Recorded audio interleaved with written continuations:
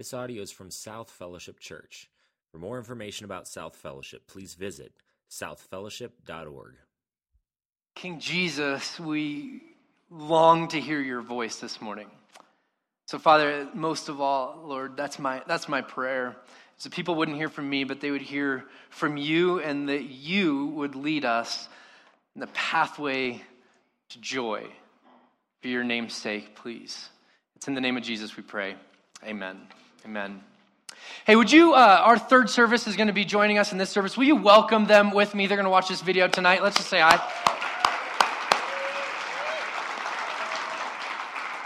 God's doing some great things there, and I am so grateful for the many who lead there and who serve there. It's a wonderful thing. When I was in English, my English teacher told us a story. It was a story of a 16-year-old boy who had a number of suitors. He was evidently a fairly decent-looking young man, and all of the suitors who came to try to win his affection, they all fell a little bit short. I think he probably would have starred in some movies if he were living in the modern day. He had that Brad Pitt kind of look, I can only assume. Well, he turned all these suitors down, feeling that none of them were good enough for him. And he found himself walking along the side of a pond one day, and he looked into the pond and he saw a reflection of himself. And in seeing this reflection, this was before the time of mirrors and selfies, he found the love he'd been waiting for. You may know the story, the Greek myth Narcissus, right? And he reaches down and sees his reflection in the pond, and he tries to grab himself because he's finally found a suitor worthy of his affection. And as he does, the pond sort of ripples, and the image of his face is dispersed throughout the pond, and he's devastated. If you know the story, you know that this image of his beautiful self just haunts Narcissus for the rest of his short life, and he eventually ends up dying near this pond. I've heard it said that Narcissus is the patron saint of humanity. Not exactly a flattering statement about us as people, but I would argue a true one. And I don't know if we've done ourselves a lot of service in attaching strict clinical diagnoses around that word. I don't necessarily consider myself a diagnosed narcissist, but I know that I wrestle with, me.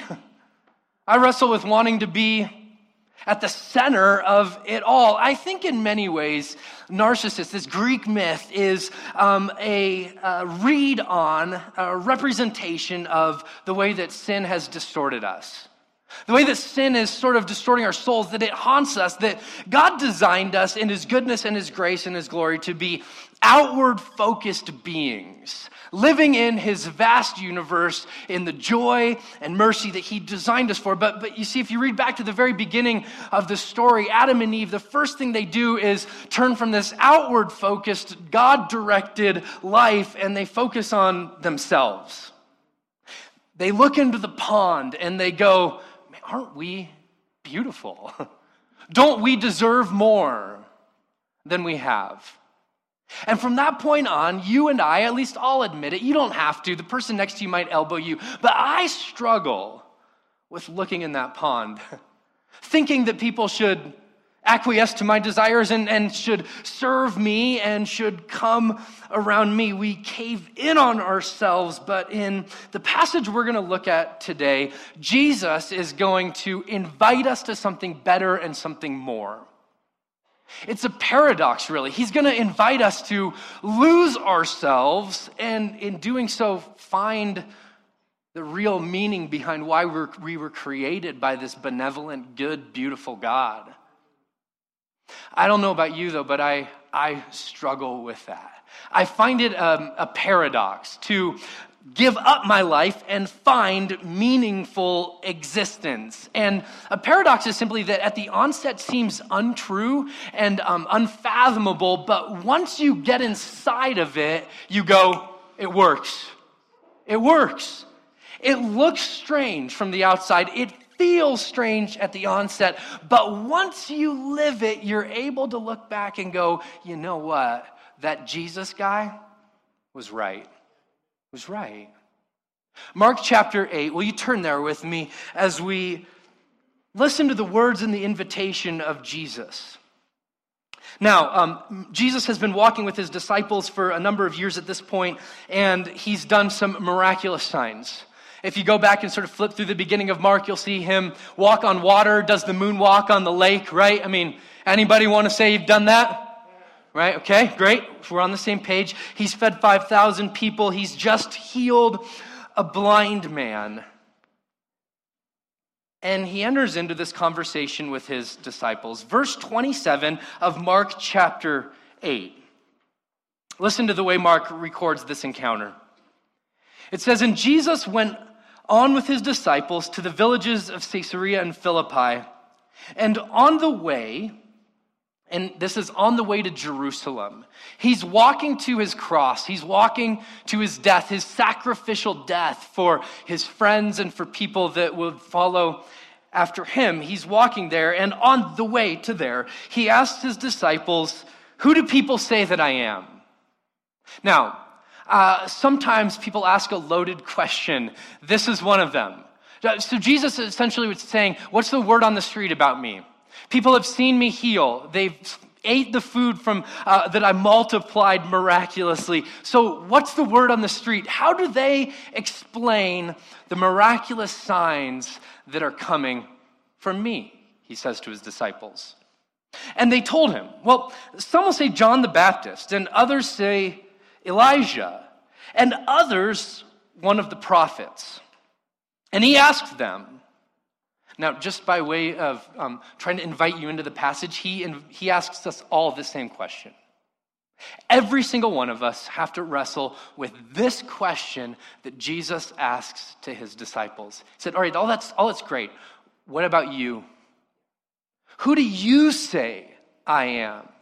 Jesus asks his disciples. You're going to have to answer that question at some point.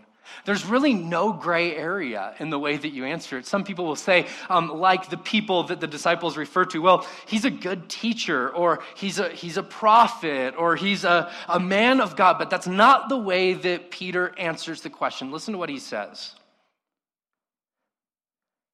Who do you say I am? And Peter answered him, you are what's the word?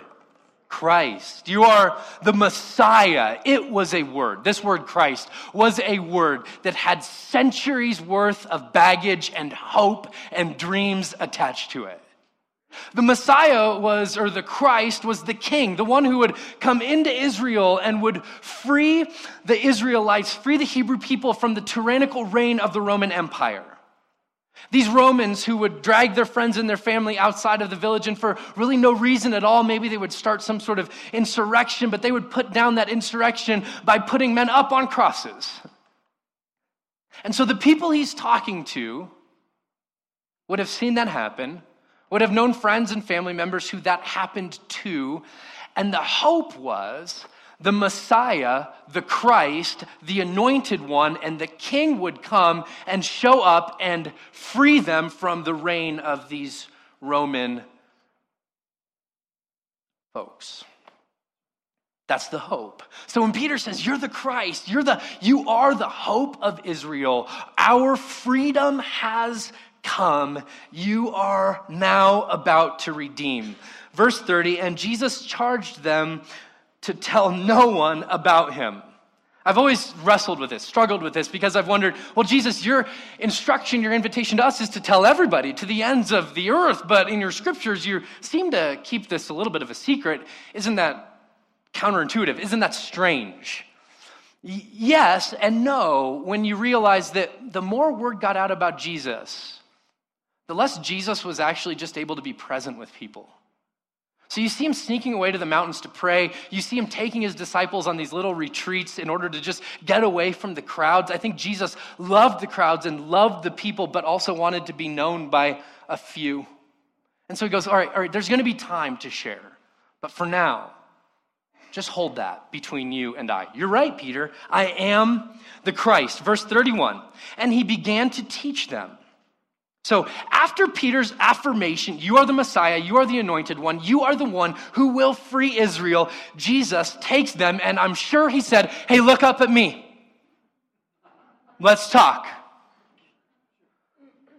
He teaches them that the Son of Man must suffer many things and be rejected by the elders and the chief priests and the scribes and be killed, and after 3 days that he would rise again. This is not the Messiah that Peter is hoping for. This is not the Christ, quote unquote, or the king that he's longing for. Now, if he would have read back through the Old Testament with a lens looking for this, he could have found it. But we often throw stones at Peter for not recognizing that the Messiah must suffer. And if you were to go back and you were to read it in the first century like they did, I guarantee there's no way we would have seen it either at the onset. We may have seen it on the back end after he raises from the dead. But looking at it where he's looking at it, he's going, no, you don't get it. I said you were the Messiah. And he's like, and I told you were right. Well, the Messiah is supposed to reign and not suffer. The Messiah is supposed to put Rome under his thumb, not submit to their way of death. The Messiah is supposed to bring hope, and you're telling us you're going to die?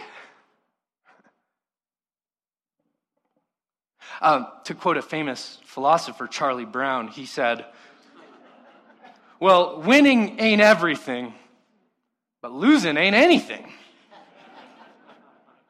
And it appears that Jesus is not only entering into this for himself, but he's inviting others to follow him in this way of death. See, here's what Peter gets right. Peter gets right that God is going to win, that Jesus is going to be victorious, but he has no clue as to the way that this is going to happen.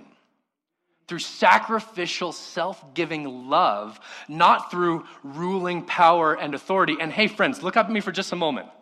For the last 1,600 years, I think followers of Jesus, ever since the time of Constantine, have bitten that same hook, line, and sinker. We think Jesus is going to reign through power and through authority and through having a heavy-handed fist instead of through self-sacrificing, self-giving love. We wrestle with this. We would really rather him come and reign, sit on the throne that's prepared for him by Christendom.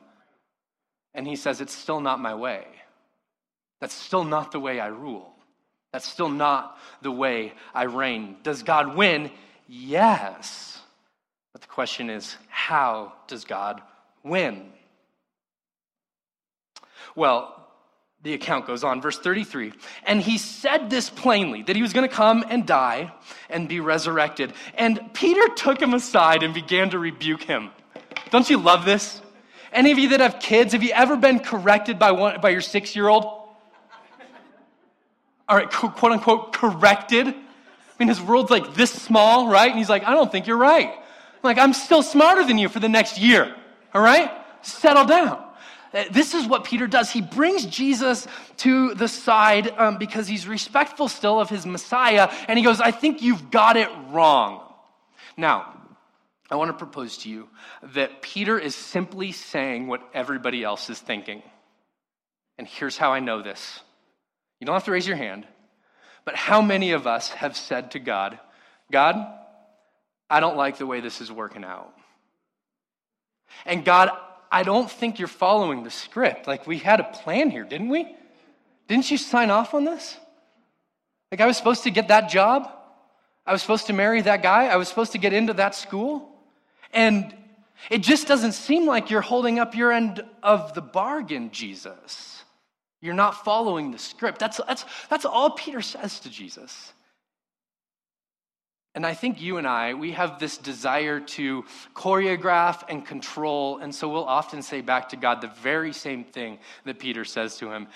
Hey, Messiah, Christ, Lord, that's not the way it's supposed to go. That's not the way it's supposed to go. You're not supposed to suffer. You're not supposed to die. You're supposed to come, and you're supposed to reign. But see, Peter has an idea that God is going to win. He just has no idea how it's actually going to happen. That it's going to happen not through power, but through love. And not through conquering, but through sacrifice. And not through control, but through surrender. And not through self-preservation, but through resurrection. That's how it's going to happen. And Peter is called out. Listen to the way that Jesus does this. Verse 33, he says to Peter, "Get behind me, Satan." Not, hey, you got some theological issues there we got to iron out. I mean, you start to get the picture the more you read Jesus that there's not a whole lot of black, or there's not a whole lot of gray with him. It's almost as though you're either with him or you're against him. And he says that to Peter, "Get behind me, Satan." Well, why is Peter Satan? Because he tells you, "For you are not setting your mind on the things of God, but on the things of man." Uh-oh. I mean, how many of us just got lumped in with Peter? Right here. I did. You may be way more holy than me, but I am in with Peter in many ways. If my mind is set only on me, if I'm looking in the pond and going, Ryan, I don't want to suffer, I don't want to die, I want to preserve myself and my name. He goes, oh, no, you can't do that and walk with me. You can't do that and walk with me. So he invites Peter to something more. He invites Peter to a life that's not just based around him, but that's based around the cross. It's based around not just living a great life and getting all the things that we want, but in finding more than we ever dreamed we thought we wanted through laying our life down. Listen to the way that he says this in Mark chapter 8. Verse 34, he says, "And calling the crowd to him with his disciples, he said to them," and listen to these words of Jesus, "If," who? "Anyone." Oh man, I don't know about you, but I love that word. If anyone who has a clean past would come after me.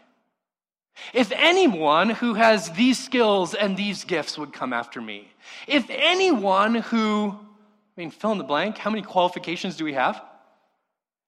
And Jesus just, no. If anyone, period. So that's great news for you this morning, because I think you fall into that category. You might be anyone. You might think you're nobody, but I can tell you from the scriptures, you're anyone. Here's what he says. If anyone would come after me, let him deny himself, take up his cross, and follow. For whoever would save his life will lose it. But whoever loses his life for my sake and for the gospel's, they will save it. He points out this counterintuitive truth that the harder you try to hold on to and define and elevate your life, the quicker it slips through your fingers. You ever had one of those experiences? Here's what he's saying.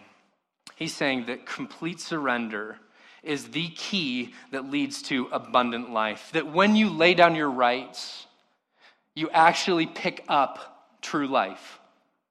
When you lay down your agenda, you actually pick up true, meaningful life. I can remember as a middle schooler being taught for the first time how to water ski. And I was behind that boat, and I was getting ready to go up, and they coached you, in the boat, and then you get in the water and everything changes. Anybody? That's like, oh yeah, that sounded great in the boat, but now I'm in the water, and my skis are doing this, right? It's waving to people. And so I'm sitting there, and I'm behind the boat, and I'm holding on, and they tell you, just hold on. It's going to feel like you're going to die, but then at some point you'll pop up, okay?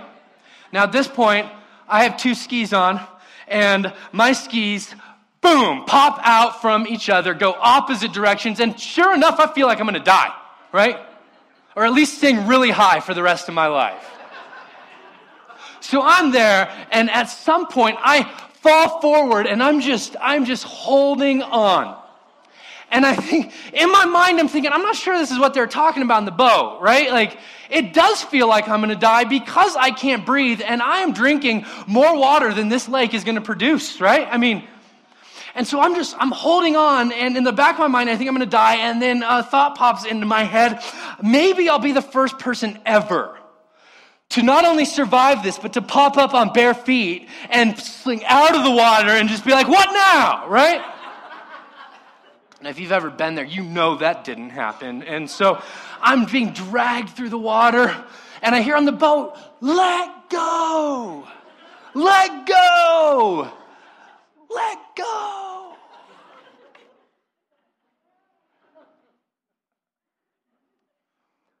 I wonder if Jesus would say the same thing to us this morning. Let go. The things you're holding on to are killing you. Let go. These self-salvation projects you long for, the way you want to define yourself, it's killing you. Let go. And he would say, Jesus would say, find what it means to really, truly live. Let me invite you into his words that he teaches this morning as to how that happens, what that looks like. And if you'll invite me to, what I long to do today is to try to sort of reach into your soul and say, are we really living this? Because what I've found throughout this week is that it's one thing to memorize this passage, it's another thing to recite it, and it's a whole other thing to live it. And as I find myself trying to live it out, I find myself failing miserably. You might too. Just honest. But I long to because I know that there's life in this. Listen to what he says. So if anyone would come after me, he must, what's the word? Deny himself. He must deny himself. This means that I check my own interests and my ambitions that are self-centered and that are me-centered at the door. Listen to the way that the Apostle Paul writes it to the church at Philippi. He says a really similar thing. He says, do nothing. Now, I might propose if you have your own Bible, you circle that word nothing, and it might haunt you a little bit. Nothing out of selfish ambition or vain conceit, but in humility. Consider others as better than yourselves. Look not only to your own interests, but also to the interests of others. Wow. What a difficult, beautiful invitation. Here's what Jesus is inviting us to. Here's what Paul's inviting the church at Philippi to. One word: surrender. This word life in the passage in Mark chapter 8 could also be translated soul. It's the Greek word psyche. It literally means your identity, your personality, your selfhood, or what makes you distinct and what makes you, you. And we have a number of ways that we try to define that. In a traditional culture, what makes you, you, or what makes somebody themselves is the family they have and the legacy that will outlive them. That's sort of a traditional culture. And in an individualistic culture that we live in, what makes us is typically the job that we have. I mean, you mean, try this out. Ask somebody, tell me about yourself. And they're going to go, well, I work at our job that we have, the bank account that we have, the house that we live in, the car that we drive, things like that. That's what defines us as an individualistic culture, regardless of how we define ourselves.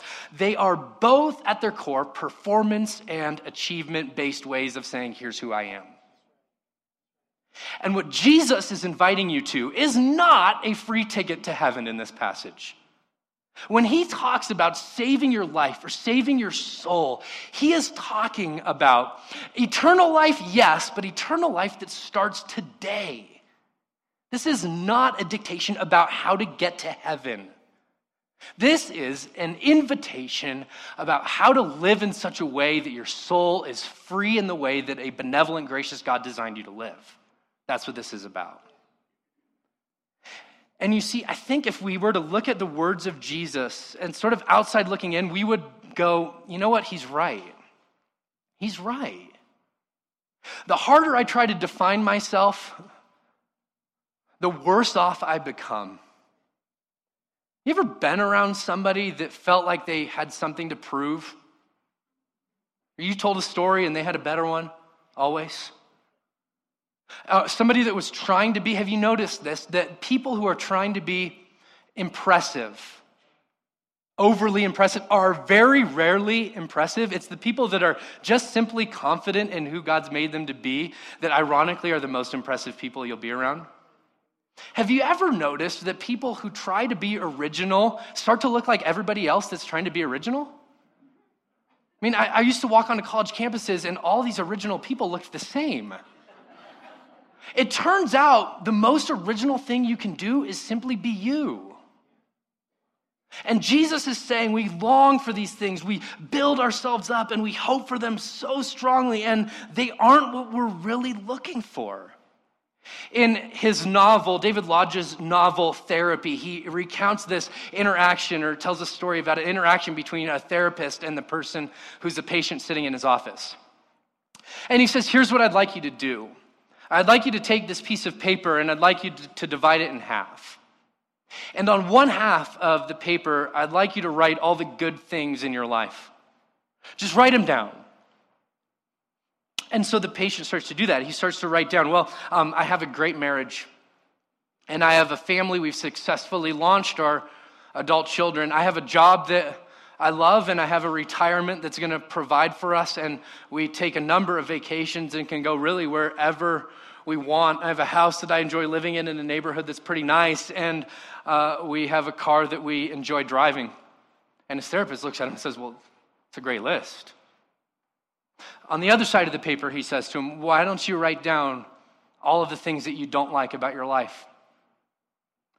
And the guy writes down one thing. He writes down, I'm unhappy most of the time. Isn't it true that we can get all the things we think we wanted and still find ourselves lacking and in need? The teaching of Jesus in this passage is let go of those trinkets and instead of being concaved on yourself like sin has done to us, open yourself up to the gift of God, because in losing your desire, in sacrificing your desire to achieve and to make a name, you'll find what it means to really, truly, honestly be free. I love the way that Lucius Septimus Severus put it, and if we were having any more kids, any three of those would have been an option. But he says this, he's a Roman emperor, he says, I have been everything, and everything is nothing. A little urn will contain all that remains of one for whom the whole world was too little. That's haunting, isn't it? This is the testimony of Solomon all throughout Ecclesiastes. I have everything I ever dreamed of, and I find myself wanting and lacking. Here's the way that Jesus says it in Mark chapter 8, verse 36. He says, for what does it profit a man or a person?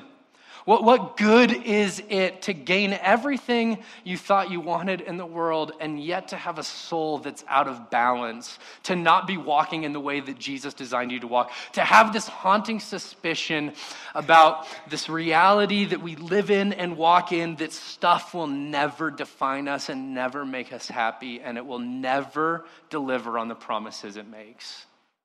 Jesus says there's a better way. He invites us to replace the place that we put our value. He invites us, like the Apostle Paul, to say, I've been crucified with Christ and I no longer live, but Christ lives in me. And the life I live through the Son of God who loved me and who gave himself up for me. Paul's going to say that's the pathway to life. It's through sacrifice, through laying my ambition down, ironically. So let me get into this a little bit underneath it and ask some questions. What does this feel like? What does it look like? Well, here's the thing. If you're able to really, truly deny yourself and not need to achieve and beat your chest, you're able to honestly be present with people. Have you been with somebody that was so present that you knew they weren't thinking about something else or someone else? This is the road they've walked. That we don't need the approval for others because we have the approval of King Jesus, that we don't assess our value based on what we produce, but based on what God said is true about us. These are people who've denied themselves. Now, is it not one of the most wonderful things in the world to be around somebody who does not assess their own value based on what they produce, and therefore doesn't base their value of you on what you produce? It's a beautiful thing, is it not?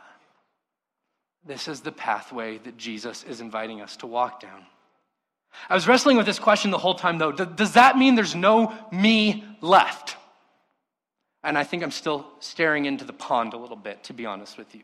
But does that mean that there's no personality left? Does that mean there's no Ryan left? Does that mean, God, I believe that what you've created is good? Does that mean that I have to just completely check myself at the door? Here's the way that C.S. Lewis brilliantly answers that question. He says, the more we get what we now call ourselves out of the way and let him take us over, the him here is Jesus, the more truly ourselves we become. There is so much of him that millions and millions of little Christs, quote unquote, all different, will still be too few to truly express him fully. Our real selves, he says, are waiting for us in him. And until you've given yourself to him, you will not have a real self. So he says, coming to Jesus is what allows you to step into more fully the you that he designed you to be.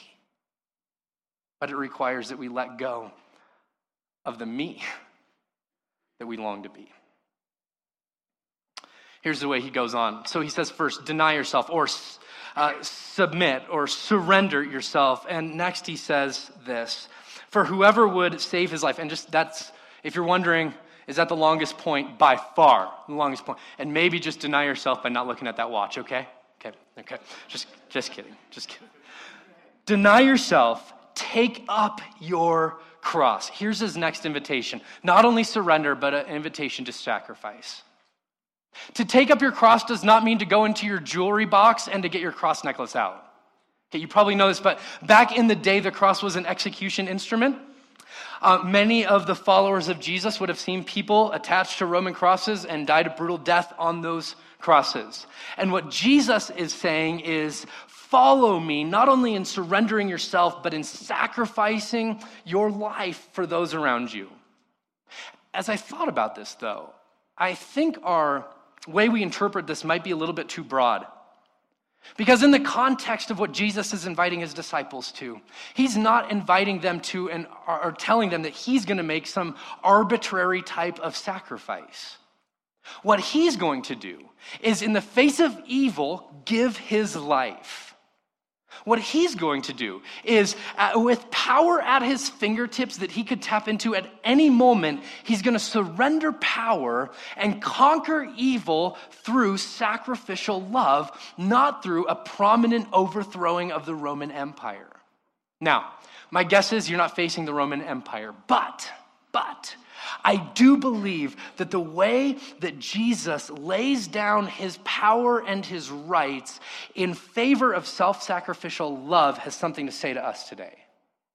Especially in a world where Christians long for political power, we long for a military power, and what Jesus says is, my kingdom will come, but not in the way you think it will come. It will come in your lives personally and in the world at large as we take up our cross and in the face of evil, lay down our lives in the way of love. That's the way it comes. That's the way it came. And that's the way it still comes. Power laid down and rights relinquished are the way that Jesus wins the victory. Here's my problem with that. In order to pick up my cross, I have to lay down my agenda. In order to pick up my cross, I have to lay down my agenda. And I'll be honest with you, I love my agenda. I think my agenda is right. I think God should follow it sometimes. But in order to pick up my cross, I have to lay down my agenda. So what does this look like? Number one, it looks like I forgive those who wrong me. This is the way to victory. This is the way that Jesus overthrows the power structures of his day, not through conquering them overtly, but through praying on the cross, Father, forgive them, for they don't know what they're doing. This is the way that Jesus invites his followers to live, because it's the way that he himself lived. So are there things you're holding on to, friends? Because you can't hold on to the wrongs that people have done against you and carry your cross. You can do one or the other, but you can't do both. Jesus could not pray, Father, forgive them, from the ground looking up at the cross. He had to pray it as he gave his life in sacrificial love for his enemies who hated him. And it's the way, as difficult as it feels, it's the way to find true, honest, meaningful life. As a backpacking guide, on our trail training, we always used to hide rocks in people's backpacks. We just thought it was hilarious, So you get to the end of the trip and you're like, hey, why are you carrying all this stuff, right? You shouldn't have been doing that. An extra 20, we loved to do that. I meet so many followers of Jesus, though, they don't even know they're carrying stuff. And I think maybe this morning, his invitation is, and this is a process. This doesn't just happen overnight. It's a process that doesn't happen one time either. I think that's what we struggle with, is we want to make a decision, but what we realize is this is a minute by minute, hour by hour, day by day decision. I'm going to deny myself. I'm going to surrender, and I'm going to sacrifice and pick up my cross. Here's what he says. So surrender, deny yourself, pick up your cross, and then he says, and follow me. And in order to keep the alliteration alive, I will say shadow. That we become a little Christ, a follower, not an admirer, friends, not a off in the distance look, isn't Jesus beautiful and isn't he great, but an embracing of the way of Jesus, which means that I have to relinquish my control. If I'm going to follow him, it means that he is in charge. And being a follower of Christ is very different than Christ following after you. What Jesus says is deny self, take up cross, and then follow after me. Give over the controls. We have this debate argument that goes on in our house almost daily. If my kids sit down and they watch the iPad about not only what are we going to watch, but who's going to hold the iPad while we watch it? How loud the volume's going to be while we watch it? And who's going to sit where? I mean, my oldest son wants to control it all. I've realized that he gets that from his mom. No, I'm just kidding. Because I'm like, we're going to watch Pride and Prejudice again? The Masters are on. The Masters is on. This is the Shekinah glory of the Lord. It has its own theme music. We got to watch that, right? And so I've realized that I'm not all that different, and it's hard for me to lay down my rights and to sacrifice and to give over my control. Here's the beautiful thing about saying I'm a follower, honestly, truly, in a descriptive sense of Jesus. I'm following him. I don't have to fix everything in my life. I don't have to fix the things that I inherited, and I don't have to fix the things that I caused. I'm trusting him. I'm a follower of Jesus. He's the one who fixes, number one. And number two, being a follower of Jesus speaks into my anxiety and it speaks into my fear, because I have to trust the one who took my sin upon his shoulders. I must trust that Jesus has my best in mind if he took my sin on his shoulders. I can't say I believe that and then believe that he's powerful and good and is going to lead me to some place or something or someone that's going to be a nightmare for me. I can't do that. I have to trust him. And see, when sacrificial love grips your soul, it frees your heart. It just does. Every time. So what might Jesus be doing this morning? What might he be up to in this counterintuitive, paradoxical invitation to find our life as we lose it, to give up the attempts at saving our life and find what it means to really, truly live? Well, maybe Maybe, just maybe, looking into the mirror of self-protection and self-indulgence and really just being our own God, maybe he's asking us to surrender all those things, to bring them to his cross, to remember that we're not in the driver's seat, we never were, to remember that maybe sometimes we're not even riding shotgun, we're probably back, middle, feet on the hump, most of the time. And to say back to this Jesus, because you have your eyes on me, I can take my eyes off of myself and put them on you. Because you have your eyes on me and you're good, I have to trust you. You took my sin to the cross, paid for my redemption, sealed my holiness with your blood, and I stand righteous before you. And because that's all true, that this morning I can come to you and say, my whole life, I surrender all, not I surrender some, and not I surrender most. And in doing so, pick up more than I ever put down. As I read this passage, I had this picture in my head of my son playing with one of his toy cars. And me coming up to him and saying, Ethan, I've got a real car out there for you in the driveway. Here are the keys. Now, I wouldn't do this. He's 6, okay? But I got a real car out there for you in the driveway, and here's the keys, and it's yours. I just need you to give up that car. Just let me have that car, and I'll give you a real one. I think that's what Jesus is saying in this passage. Give up that little life. Surrender it. Enter into a way of sacrifice and following. And in doing so, pick up more life than you could ever have dreamed. That's the invitation, friends. That's the invitation to abandon ourselves, to fully abandon and to find ourselves in a divine love that frees us to embrace a life of eternal significance. That's his beautiful invitation.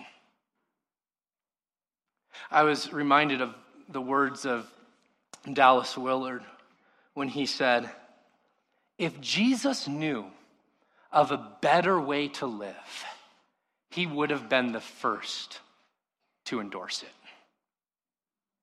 He does not. There is not. This is the pathway to life. And in your surrender, I pray that you and that we as a church will find more life than we could ever possibly carry on our own. Let's pray.